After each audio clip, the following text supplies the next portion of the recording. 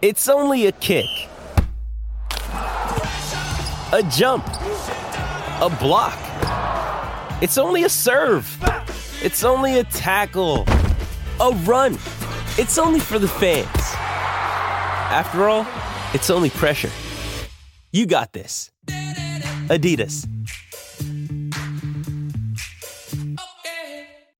With threats to our nation waiting around every corner, adaptability is more important than ever. When conditions change without notice, quick strategic thinking is crucial. And with obstacles consistently impending, determination is essential in overcoming them. It's this willingness, decisiveness, and resilience that sets Marines apart. With our fighting spirit, we don't just fight battles, we win them. Marines are the constant our nation counts on to fight the unknown. And through adaptable problem solving, we do just that. Learn more at marines.com.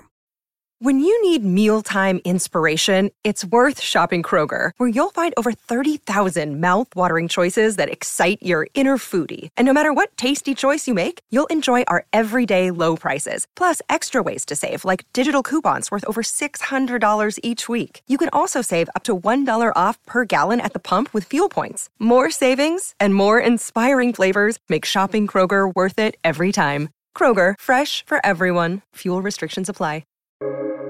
Welcome to the New Books Network. Okay, hello everybody. Welcome back to New Books in Sports, a podcast channel on the New Books Network. I'm your host, Paul Nepper, and today I'm excited to welcome Don Stradley to the show. He's here to talk about his book, The War, Hagler-Hearns, and Free Rounds for the Ages. Don, welcome to the show. Great to be here. Thanks for having me.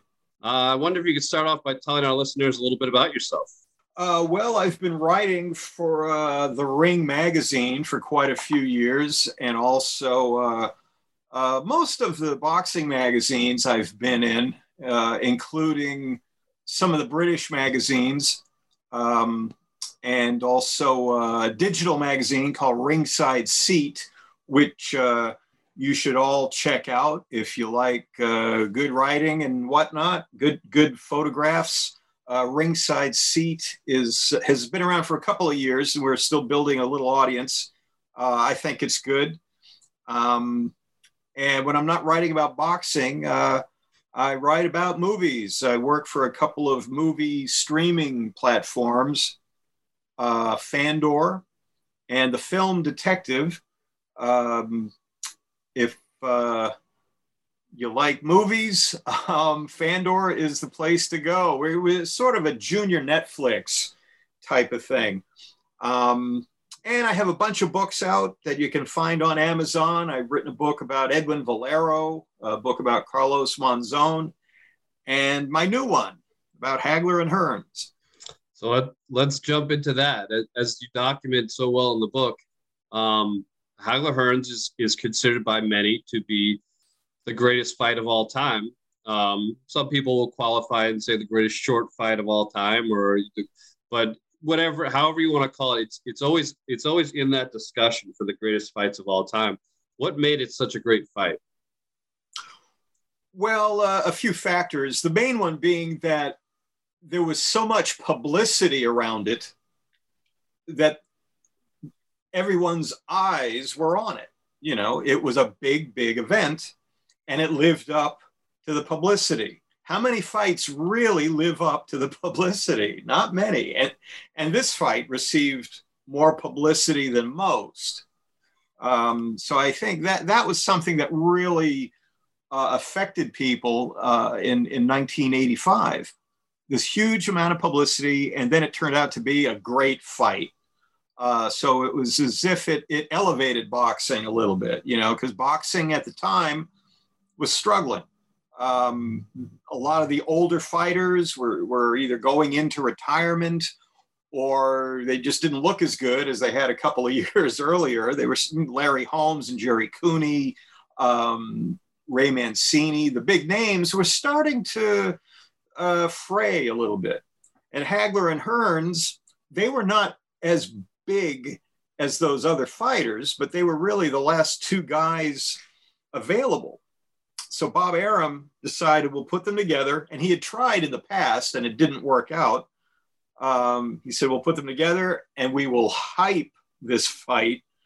And it was an unbelievable amount of publicity that went into it. Modern fans couldn't even imagine it because now you can just have a press conference. You can, have it on social media. You can reach a lot of people pretty easily now, just in one afternoon. But back then, Arum put both fighters on private jets and had them flying around the country, going from one city to another. He did this for weeks. So every morning you'd pick up your newspaper and you'd read about the fight. Where were they today? Well, they're in Texas or they're in Los Angeles. And they would argue with each other and call each other names. And some of it was silly, but some of it got heated. And just because there was so much hype, that really attracted people to it. And then it was such an explosive fight that, it got into the public's mind. People talked about it for months and months and months. We're still talking about it all these years later. Tyson Fury and Wilder just had their great fight a few nights ago or last week. Are we still going to be talking about that fight 40 years from now? I don't know. It's a strange thing to think about. Hagler-Hearns, people still talk about it. As I said before we came on, before we started recording, I was pretty young then. But one thing that really surprised me in reading the book was, we, from what I do remember as a kid and looking back, and I think now we look back on that age in boxing and particularly around that weight class, and we look at it as kind of a glory days, with Hearns and Hagler and Duran and Leonard. So I was very surprised to read that there was a lot of concern as to whether the Hagler-Hearns would sell. And that is, as you mentioned, they had kind of tried to put it together once. Hagler in particular, because, from what I know, many people consider him one of the great middleweights of all time. I was very surprised that he, in and of himself, was not a draw. He kind of needed that other big personality or big name to go with him. Why do you think? Why was Hagler not a bigger draw in and of himself? Well, Hagler had a few things working against him. One was that he when he was young, he came up at a time where the only attention being paid was to Muhammad Ali. Everyone else in boxing was in the back seat. That was just how it was. Then Ray Leonard stepped into that spotlight, and everyone had to take a back seat to Ray Leonard. And that's how boxing has always been historically. You have one figurehead, and everyone else is just trying to get a little piece of the spotlight. Whether it was Jack Dempsey or Joe Louis or Ray Robinson or whoever, there was always one main attraction. Everyone else was in the back seat. That's just how it has been. Mm-hmm. So Hagler had that. The other problem was he was from Massachusetts, and boxing was dying in Massachusetts. It had been pretty big in Boston way before Hagler. But once Hagler turned pro, boxing in this area was not that big. So he had problems getting attention even on a local level. And I point out in the book, it's hard to imagine promoters would try to put Hagler in the Boston Garden. He'd have trouble selling 5,000 seats, and seats were only $10. Okay.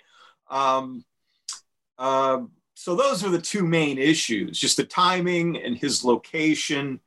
And a third issue was his personality just did not get over. He didn't know how to project himself. From the people I have spoken to, because I knew his trainers pretty well, I never got to know Marvin, but I knew his brother a little bit, Robbie, and I knew his trainers a little bit. From what I've heard, he was a very nice guy, but he couldn't project that. He didn't know how to project that. If there were too many people around, he would get a little bit cranky. He liked his privacy. So he just didn't really know how to play that game. he eventually got better at it, you know. But when he was young and coming up at the time when you're supposed to be grabbing all of that attention, he just didn't know how to do it. It did not come naturally to him.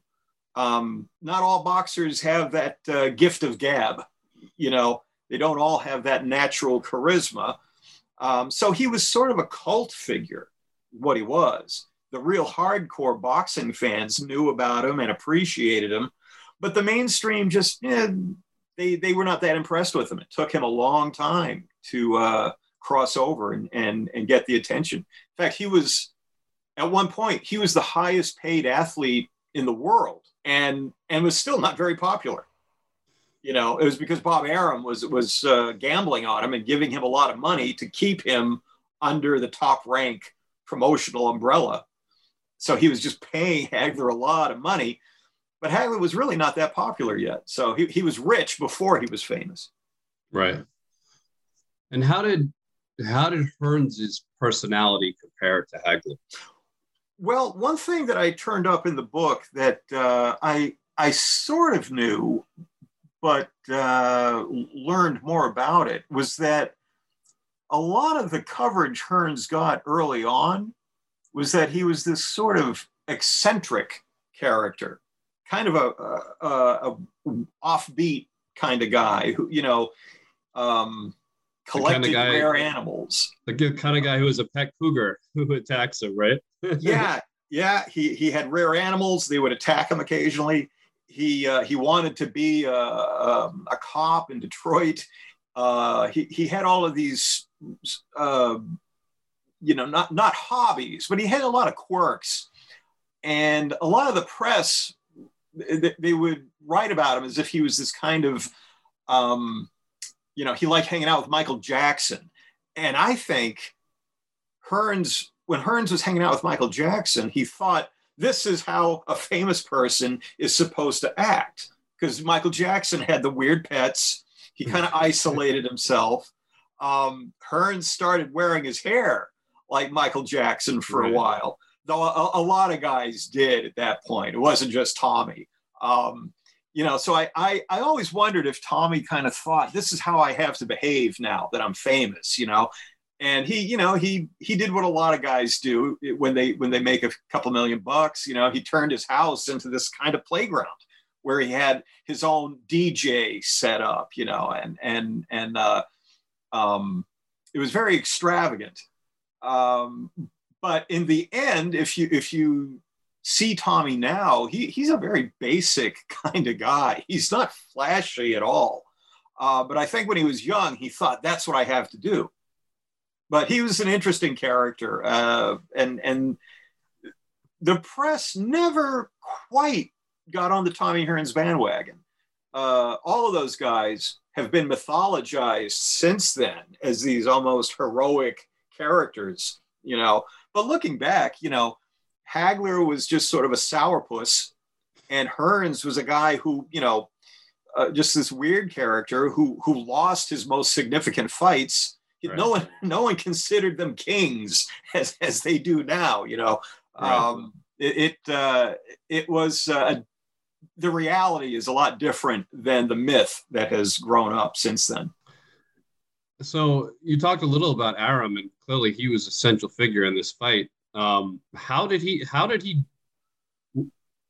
Was it just that tour that he did? You know, where he had them fly around. How did he take two fighters that, as you said, weren't, you know, huge names, weren't incredibly famous, and how did he generate the kind of hype that you mentioned for this fight? Well, he had been building Hagler slowly, not with great success. It was really a gamble. Fight after fight, he would just come back and say, I don't know what to do. You know, he thought that Hagler-Duran, he thought that was going to be a big deal, but it didn't sell the way he had hoped, you know. But he just really floored it with this fight. You know, it was press. I don't think a promoter has done that since then. Maybe Don King did it, but, you know, Don King would take guys that we'd never heard of and he'd really try to build them up. But Arum, it was really just a calculated risk. and he pushed Hagler as this kind of blue collar kind of character, and he pushed Hearns as this dynamic fighter. It was, and to their credit, they played along with it, Hagler and Hearns. They went along on this publicity tour, and they hated it. They got sick of it. But they did as much as you could ask of two fighters to promote the fight.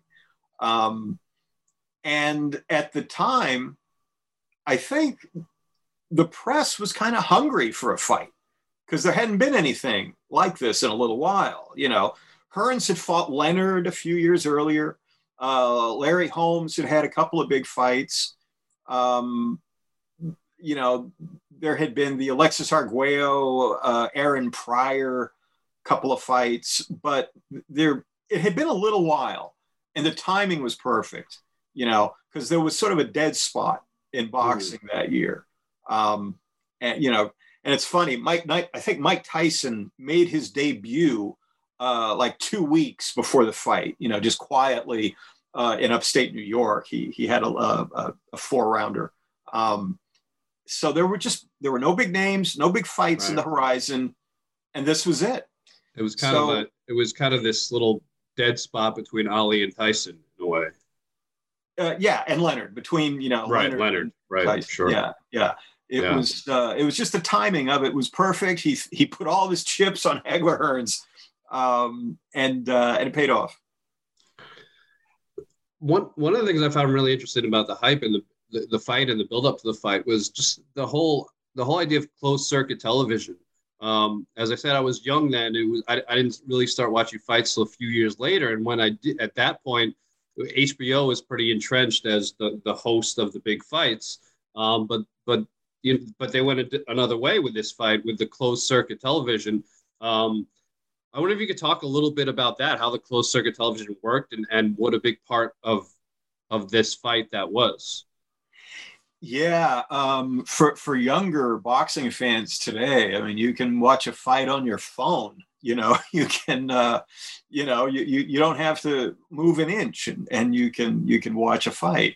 But back then, you might have to drive 10 miles to get to a theater that would be showing the fight.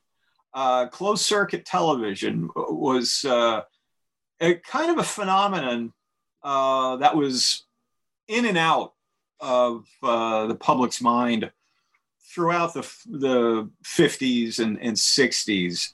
In the 70s, it was pretty much Ali's fights were shown on closed circuit. Some fights were televised. You could just see them at home. But the really big ones, you wanted to get people to pay money all over the country. So you'd set up your theaters in all the major cities. If a fighter had a big following in New York, you'd try to get as many theaters as possible in New York that would show the fight. And then there were little fiefdoms in each area. There was, one guy who booked all the theaters in New England. Another guy booked all the theaters on the West Coast. It was a business, but by the time of Hagler-Hearns, it was starting to dip, and pay-per-view, where you could just watch at home, that was starting to come up, but nobody had real faith in it, because you could invite 10 people to your house. Right. And that was cutting down on the number of tickets you could sell.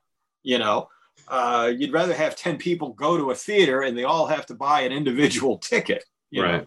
And so at the time, there was sort of a little battle over whether Arum would go with pay-per-view, which was the new thing, or closed circuit television in the theaters, which was getting old. And I remember it was still a crapshoot. I remember going to theaters just hoping the connection would work, because they would have a gigantic screen in the middle of the arena. I would go to the Boston Garden, or sometimes a theater would have it. And sometimes the image would be blurry, or you wouldn't get the image at all. You would just get sound, or you'd get no sound and a blurry image, and you'd be sitting there kind of gritting your teeth thinking, oh man, I just paid $20 for a ticket and I'm not going to be able to see it, Right. And there were stories of, riots breaking out in theaters when the images weren't good or cut, sometimes the signal would die, Right. And, the technology was so weird that, they had to have, their own private, almost like mechanics on hand, to try to fix the projectors that were going to be, showing this movie of the fight.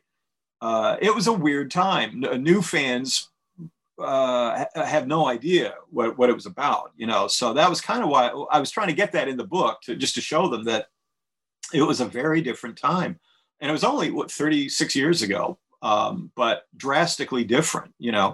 I remember if a big fight was made and they said it was going to be on pay-per-view, you'd be checking the newspapers every day, hoping that it would come to your neighborhood. Because even though you had cable, the pay-per-view provider may not be carrying the fight. So you had to go to somebody, to go to somebody's house, a few towns over. I remember that. Yeah. Yeah. It was a confusing time, really. But I was fascinated by it, and I'm glad you appreciated that chapter. I wanted to just show what it was like in 1985, Absolutely. I really appreciated that because you really set the setting. You really showed what was going on at that time. Another example of that, I thought, was your description of Las Vegas in 1985, which was, of course, vastly different from the Vegas of today. Which, of course, Vegas ended up being the site of the fight. Could you talk a little about what Vegas was like at that point? Well, kind of like boxing, Vegas was at a midpoint and sort of a slump. It was in between the mob years and the Disney years. Al Bernstein. I talked to Al Bernstein for the book.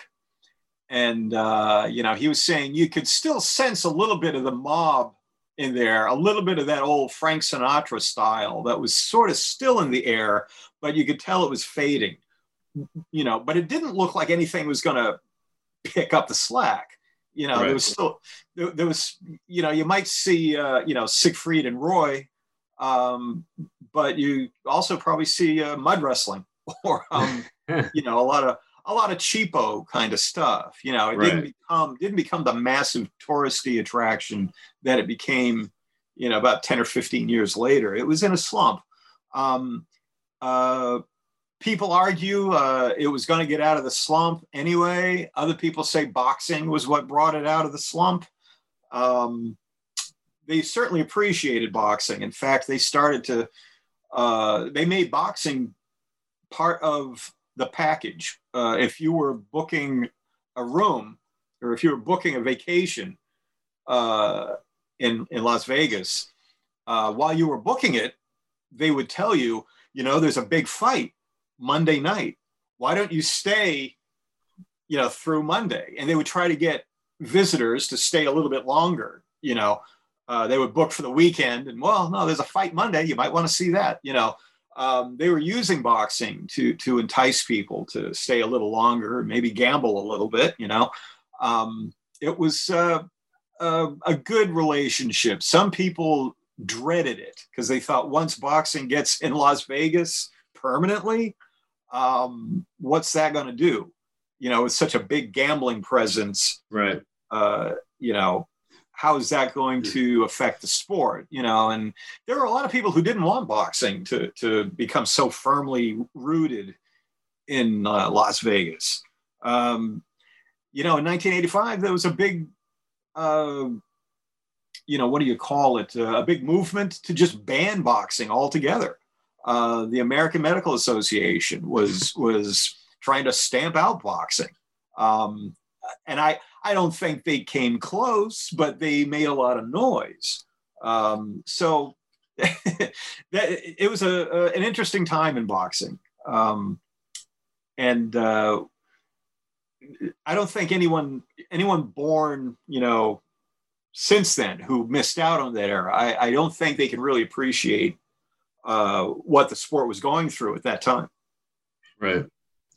All right, let's get to the fight. Yeah. One thing that was fascinating to me was, on the night of the fight, as you detail in the book, Hearns is in his dressing room and his legs are shot. He's got nothing in his legs. And I read that and my heart kind of broke for him because I was like, wow, this is the fight of his life, in which he has been, obviously training for and working for forever. And here he is, and he's about to go out there and his legs are tired. Was that overtraining? Was that anxiety? Was that something else? And also, did that affect the way he fought when he got in the ring? Yeah, it was all of the above. I think overtraining did play a part of it. There are stories that he was doing extra running at night, which was ridiculous. Like I said, it was the fight of his life, and he thought he had to put in more miles, and even running on the beach when he was in Miami before he got to Las Vegas, and he was running on a beach, which is no good. And he later said he was doing like 8 miles a day at one point. He said he was sneaking out to do extra running. So he had definitely overtrained. That was part of it. I think anxiety may have played into it, especially when he started thinking, wow, my legs are tired. I think the anxiety may have kicked in then, which made it even worse. And apparently, as he was making his way to the ring, about 10 minutes before the fight, he said, I just have to go out and try for the knockout. He had wanted to box, although he kept saying, I'm going to knock him out. His plan was to box a while and then start throwing bigger punches later. But maybe 10, 15 minutes before the fight, I don't know if he said anything to Emmanuel Stewart, his trainer, or if he just said it in his own mind. Right. But he just decided, I got to go for the knockout. I can't stick and move for 6 rounds. I just got to try to take him out. And when you had his punch, he had just knocked Duran out. Though Duran was an over-the-hill lightweight, not, a middleweight. He had just knocked out Duran. He probably thought, I can get something done in the first round. I don't have to, box a lot with this guy. But unfortunately, Hagler was not giving him a chance. No, I mean, that was, anyone who's seen that fight knows, the bell rang and Hagler just charged him like a bull. And it was just free swinging from the start. And Hagler really, that whole fight, he just kept charging and charging and charging. Why did Hagler take that approach? And how do you think that affected the fight? His strategy of just coming full speed ahead? Hey, it's Kaylee Cuoco for Priceline. Ready to go to your happy place for a happy price? Well, why didn't you say so? Just download the Priceline app right now and save up to 60% on hotels. So whether it's Cousin Kevin's Kazoo Concert in Kansas City, go Kevin, or Becky's Bachelorette Bash in Bermuda, you never have to miss a trip ever again. So download the Priceline app today. Your savings are waiting. Go to your happy place for a happy price. Go to your happy price, Priceline. Another day is here, and you're ready for it. What to wear? Check. Breakfast, lunch, and dinner? Check. Planning for what's next and how to save for it? That's where Bank of America can help. For your financial to-dos, Bank of America has experts ready to help get you closer to your goals. Get started at one of our local financial centers or 24/7 in our mobile banking app. Find a location near you at bankofamerica.com/talktous. What would you like the power to do? Mobile banking requires downloading the app and is only available for select devices. Message and data rates may apply. Bank of America N.A., member FDIC. Well, in the book, I did interview one of the Petronelli family who was, in the camp at the time. And he said that was all by design. The idea was to keep coming forward to keep Hearns moving back, because the feeling was that Hearns was only effective if he was planted, if his feet were flat and he could get some leverage on the right hand. If you kept him moving backwards, he didn't have a third of the power, So that was really how that strategy was created. Just keep Tommy moving backwards, keep coming forward, keep throwing. Don't give him a chance to set up. And it sounds almost suicidal because you're gambling that you're going to walk right into his right hand. Right. But if he's moving back, he doesn't have the leverage. And the other thing, and I mentioned this in the book, was that they had no concern about Hearns. I remember talking to Goody Petronelli, who was the chief trainer. And I said, were you concerned at all about Hearns? That big right hand, and he just laughed. He said, nah. He said, to us, he was a welterweight. That's all he was. Just a welterweight. And they thought Hagler would beat him in one round. They were that confident, which shows you how much confidence they had in Hagler. They just thought, Goody was funny. And I mentioned this in the book. He said, look, I know there was a lot of publicity and a lot of people love that fight, but we thought we'd beat him in one round. He was an old welterweight. That's all he was. I mean, that first round was just, obviously the 3 rounds was incredible. But the first round in particular was just, it as you know in the book, it left people just speechless. How close did that fight come close to ending in the first round? Were either of those fighters, would you say, were either of those fighters very close to a knockout in the first round? I don't think so. I think they were both on adrenaline. The adrenaline was so high that I don't think they were really in danger in that first round. I think they took each other's best shots. And Hagler went back to his corner and apparently he looked at one of his trainers and said, "This fight's over." I took he said that. Yeah. Yeah, I took his best shot. This fight's over. I think Hearns went back to his corner a little worse, off because his legs were not getting any better, and his hand was already injured. Right. So I don't think they were on the verge of going down, but they had felt what the other guy was going to bring. That's right. For sure. And then, of course, later in the fight, Hagler developed that bad cut on his forehead. And Richard Steele took a look at him. Do you think that was he close to calling that fight? Was that really in jeopardy? I don't think so, because the doctor didn't seem too upset about the cut. The doctor was, I don't want to say the doctor was blasé, but the doctor wasn't that concerned about the cut, because the cut was really in the middle of the forehead. Right. It was not, a real dangerous kind of cut. It occasionally it looked bad, but it was not the kind of horrifying cut that would cause a fight to be stopped. I think Richard Steele was so caught up in the action that he may have overreacted a little bit,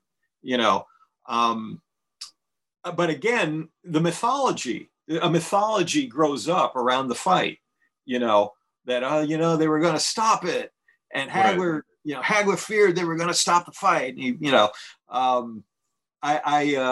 I think that's a bit of a myth, a bit blown out of proportion, but it was, a good-sized cut, but not the kind of cut that would cause a fight to be stopped. So ultimately, of course, Hagler knocked Hearns out in the third round. What ultimately was the difference in that fight? Why do you think Hagler came out victorious in the end? Well, part of it was his strategy was successful. He was coming forward nonstop. And the other thing was just, Hearns' legs were not going to, those legs were not going to hold up for, and get him into the late rounds, hoping Hagler would get tired. That wasn't going to happen. And I think Hearns may have overestimated his punch. I think after the Duran fight, where he had knocked Duran senseless, he thought he was Superman and, could just keep throwing that right hand and get himself out of trouble. I think he overestimated his power for this fight. And, when you're a young guy and you've got that right hand, I'd probably be the same way. I'd think I'll just knock him out, There were some arguments, and I put this in the book at one point. Some people thought Tommy had taken the fight a little bit lightly, that he had spent too much time having fun in Las Vegas, because he was staying up late and gambling and walking around and, just walking around with his entourage. But there's also a line of thinking that that's how he stayed loose, rather than sit in his room worrying about the fight. He would just go out in public and, try to have some fun. I think Tommy's attitude was, a man goes to work 8 hours a day. At night, he should be able to loosen up. And I think it was Lee Montville, one of my favorite writers, who said at that time, because he was covering the fight, he said, who is to say if Tommy, stayed in every night, if the fight would have been any different, Right. And I think also there's a saying that old fighters used to have. I think it was Jim Corbett, the old time boxer who beat John L. Sullivan in 1892. Corbett said, and I think this is very true, he said, there are nights when a fighter is better than he has ever been and better than he ever will be. And I think Hagler had that night. Hagler was not going to lose that night. He'd never fought that way before. If you watch his earlier fights, he was more of a stand-up fighter. He was a stand-up fighter. He was a counter puncher. He was kind of light on his feet. Then that night he comes out trying to be Joe Frazier, coming forward, mowing the guy down, relentless. He never fought that way in the past, and he never did again. He did his fights after that. He didn't fight that way. He just had it. He had it that night. That was Hagler's night.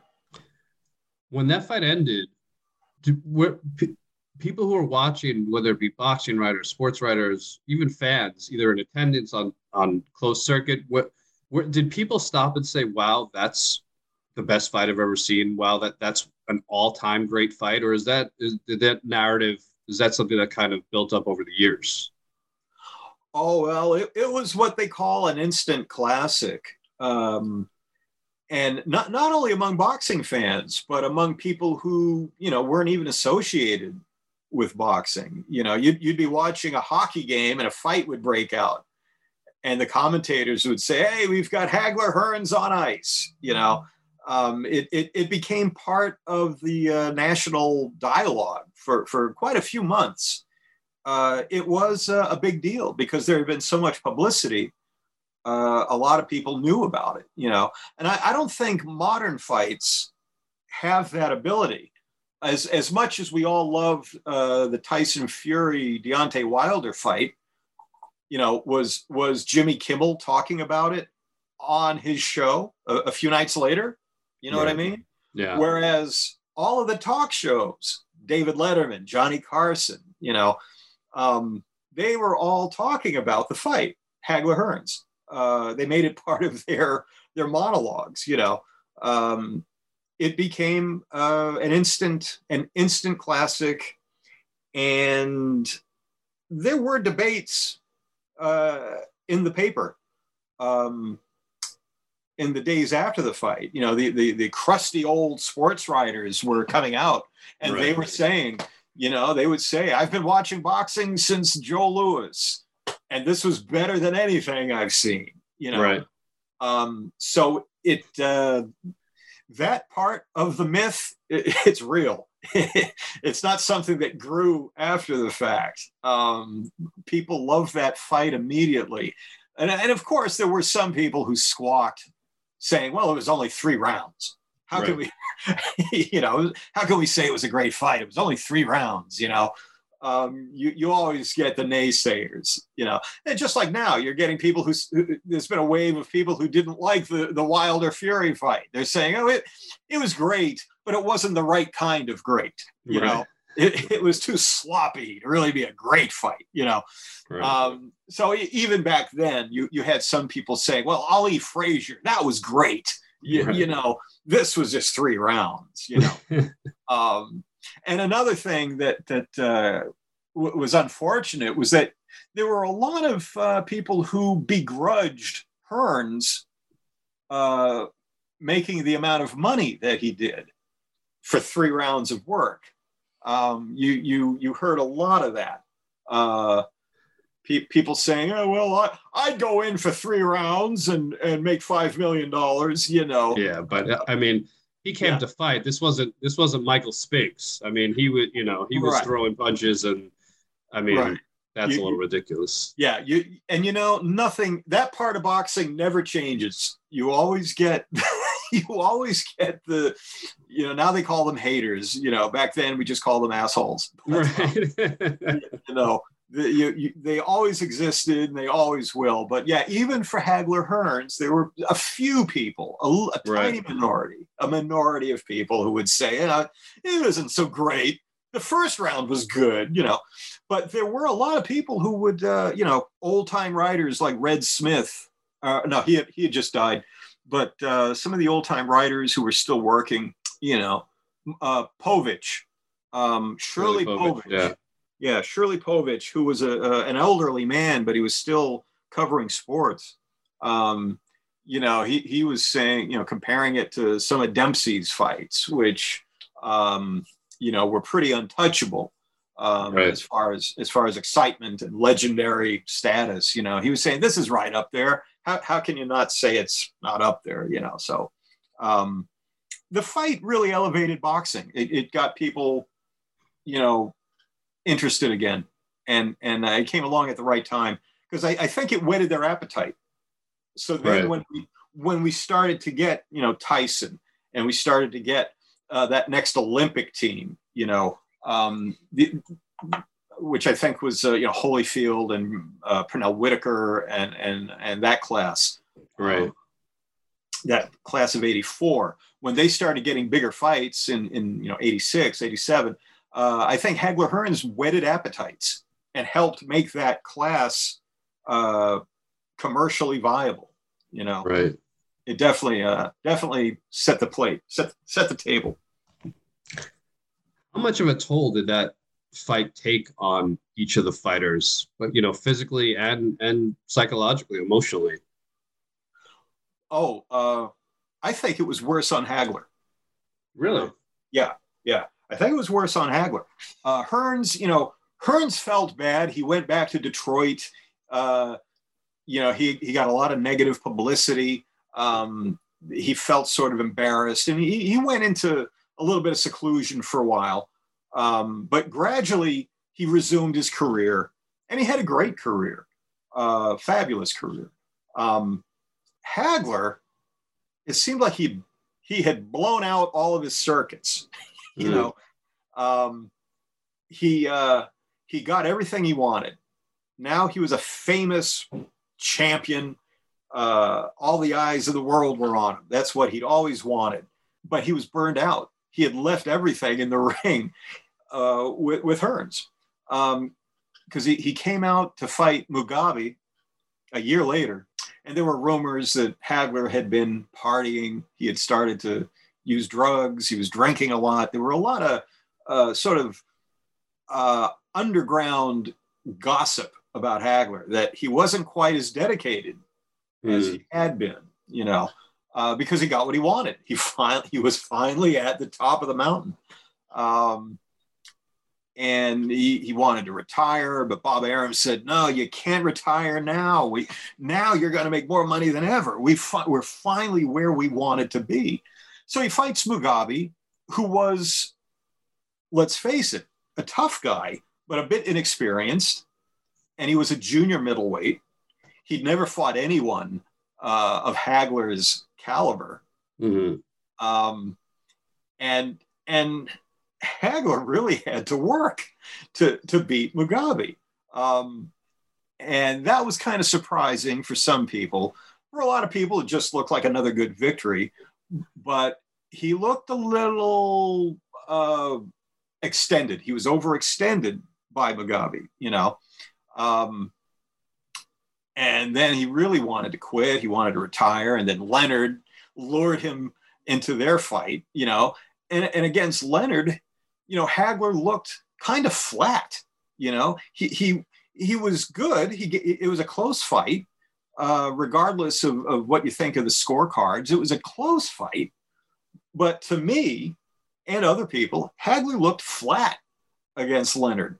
And again, there were the rumors that he was partying a lot. His marriage was in trouble.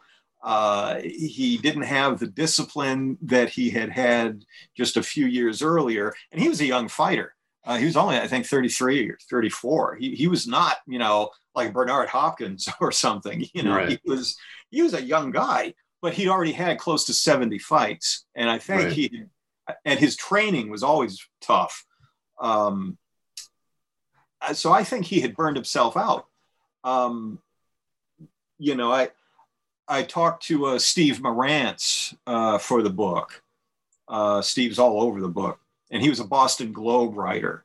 And his opinion is that Hagler was done as soon as the Hearns fight was over. Really?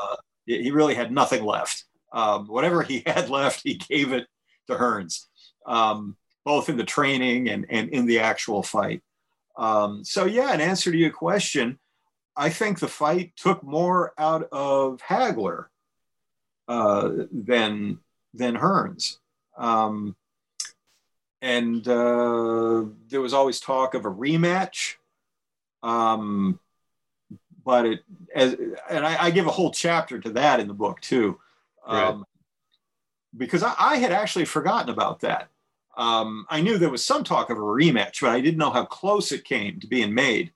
But one thing or another kept causing it to collapse. And then finally, when Hagler lost to Leonard, he retired and moved on, and Hearns was left without his rematch. But fame was a difficult thing for Hagler. And once he got it, he was almost too tired to carry it. Let me just say once again, the name of Don's book is The War, Hearns, Hagler, in 3 rounds for the ages. Where do you rank this fight in all-time great fights, or at least all-time great fights that you've seen? Well, I think the first round is the best round. That's easy. That's an easy one. But as far as great fights, there are a lot of great fights, and they all kind of elbow each other for first place. They all kind of, you catch me on a certain day, and I'll say it was one fight. Catch me on another day, I'll say it was another fight. Right. And there are some fights that I've really liked that are not great fights. That happens too. There was something about them that you really loved it. It might have just been because the guy you liked, he won, or he came from behind and scored a knockdown. Like there was a fight with Barry McGuigan. I don't know if you remember him. No. Barry McGuigan, and he was an Irish featherweight who was popular for a little while. And he fought this obscure California kid named Stevie Cruz. It went 15 rounds, back and forth. It was a great fight. Nobody remembers it, but it was one of my favorites. Right. It's just different days. I'll have a different answer for you. But that first round, I think it is the best round. And what's funny is that, and as I mentioned in the book, over the years, the status of that round kind of goes up and down. Depending on what year the survey is made. Right. It sometimes it's number one, sometimes it's number three, sometimes it gets an honorable mention. Right. And I think because there were no knockdowns, people tend to see knockdowns and they think, oh, that was a better round because there were more knockdowns. Right. But to my mind, I wouldn't penalize Hagler and Hearns because they stayed on their feet. I'll praise them for staying on their feet. And also it kind of depends on like what the latest fight is. I remember when the first Ward Gotti fight happened. Everybody loved the 9th round of that fight. So in the year or so after that, whenever someone took a survey of the greatest round of all time, suddenly Ward Gotti was up there, and Hagler-Hearns was starting to dip a little bit, Right. And part of it is just because new fans are going to vote for what happened lately. Right. And as old fans are dying off, fewer of them remember the old fights, Sure. So that's kind of what happens. It's like when ESPN did the 100 greatest athletes of all time. Michael Jordan was number one because he was the most recent one. He was the one. Right. He was the one that all the newer fans knew, and they were going to vote for him. People who weren't even born Right. when Ali or Wayne Gretzky Or Babe Ruth or other athletes might have been considered, but they were a while ago, and the new thing always kind of climbs to the top. But I think anybody who watches the Hagler-Hearns fight, they'll be impressed. But the thing to do is to try to find the HBO version, because there are actually two versions of the fight. The closed circuit telecast, which was shown in theaters, Right. but simultaneously HBO was recording it to show on a replay, a week later. And HBO's version, I think, is better. The camera angles are a little bit better. You see Hearns doing more. The intensity feels a little different. There are more close-ups, like it's from the waist up, the way the camera was. So you see Hagler and Hearns from the waist up rather than what the closed circuit showed, which was far away. And you're seeing more like full body images. And again, modern fans probably don't know what I'm talking about. But they had two separate versions of the fight. And to my eyes, the HBO version is more intense. You can actually see in Tommy's eyes this kind of look of concern as Hagler is coming towards him, and you didn't really get that from the closed circuit telecast. And I think I said the closed circuit telecast, I think I said this in the book, it was just like, if you were watching it on a big screen, it just looked like two giants kind of, chasing each other. Right. And it wasn't even boxing. It was something beyond boxing, but on the HBO version, you really get the real taste of what was going on. And if you remember in the book, some of the people say even that didn't do it justice. Right. Yeah. Yeah. You had to be there. Yeah. Because when you were there watching it, it was just like mayhem, And then when you watch the replay on TV, it wasn't quite what you remembered, Right. And I can say that in my own experience because I've covered a lot of fights. And there are moments in fights where you're convinced, one of the guys is about to, he's out on his feet, he's about to fall down. There's all this drama. But then when you see it replayed on Showtime or whatever, it just kind of goes by in a second. Right. And it's not as intense as it was when you were there watching it. There is something very different about being in the press section. I was lucky enough to cover a lot of fights at Madison Square Garden and Foxwoods, the Boston Garden. I covered a lot of fights, and there is something about being there. Have you seen live boxing? Do you? No. There's something different about being nearby, and you're hearing the punches. You're hearing it. You know what I mean? That's weird because it sounds like a baseball bat hitting a pumpkin. You know, that's or the body shots. You hear it. You know, that thump, thump, thump, thump. You hear that when you're there live in the first few rows. And I guess if you're in the back row, you're just watching it on the TV screen up above the ring because you're so used to watching TV. Right. But if you're watching it live and you're seeing the punches connect, and it's kind of sick in a way because you can see the guy's eyes roll back in their heads, you know, and you can see the blood hitting the ring. You know, like the blood kind of falls out of their nose and splats on the ring. You hear that. Wow. It's a very different, very visceral kind of experience. So to imagine being at Hagler-Hearns, your eyes can't even catch up with the action. You know, you're trying to catch up. You can't do it.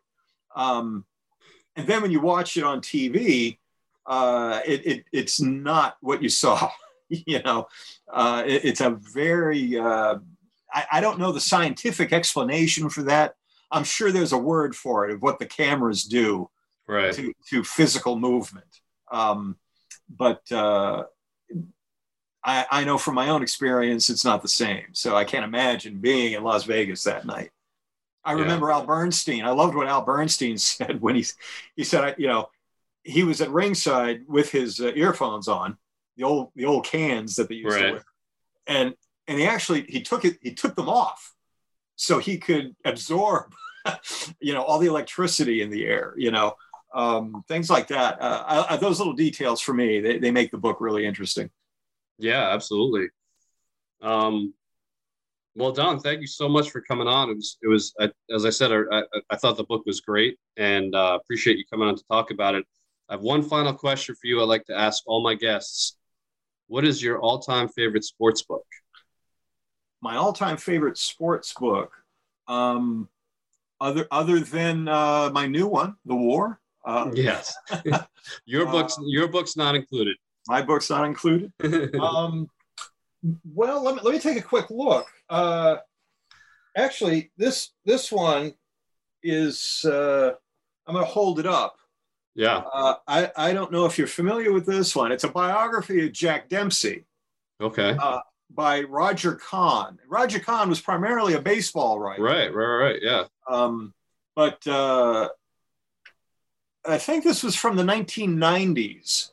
Roger Kahn wrote this biography of Dempsey. It's called A Flame of Pure Fire. And I love this book. And in a way, this book kind of was my guideline to write the Hagler-Hearns book, because Roger Kahn does take you back to the 1920s to write about Dempsey. And he kind of puts it all on display, the time, the atmosphere of the 20s, what boxing meant in the 20s, and what Dempsey meant. So this is one of my favorites. It's I know it's hard to pick one. hard to pick one, but this is, if I was going to recommend one, I'd say this one. And I also... Hugh McIlvaney's collection of boxing stories. It's been published under a couple of different names. Hang on, but this one was covered. It was called The Hardest Game, and Hugh McIlvaney was a writer from the United Kingdom. and he wrote for The Guardian and The Observer. He wrote sometimes for Sports Illustrated, the Sunday Times. He covered boxing in the 60s, the 70s, the 80s, the 90s. So this one has a lot of history in it. And he's also a beautiful writer, very poetic, as they are in the United Kingdom. I don't know why that is. They're not afraid of the language as we are in America. We don't want to sound too smart, you know what I mean? Right, yeah. But so those are two books that I like quite a bit. All right, I'll have to check them out. Sure thing. Well, thanks again, Don. Appreciate you coming on. Absolutely, my pleasure. And tell people that they can buy my book on Amazon, and it's also being carried in some stores. Put your mask on and go out to a store, and you can buy it.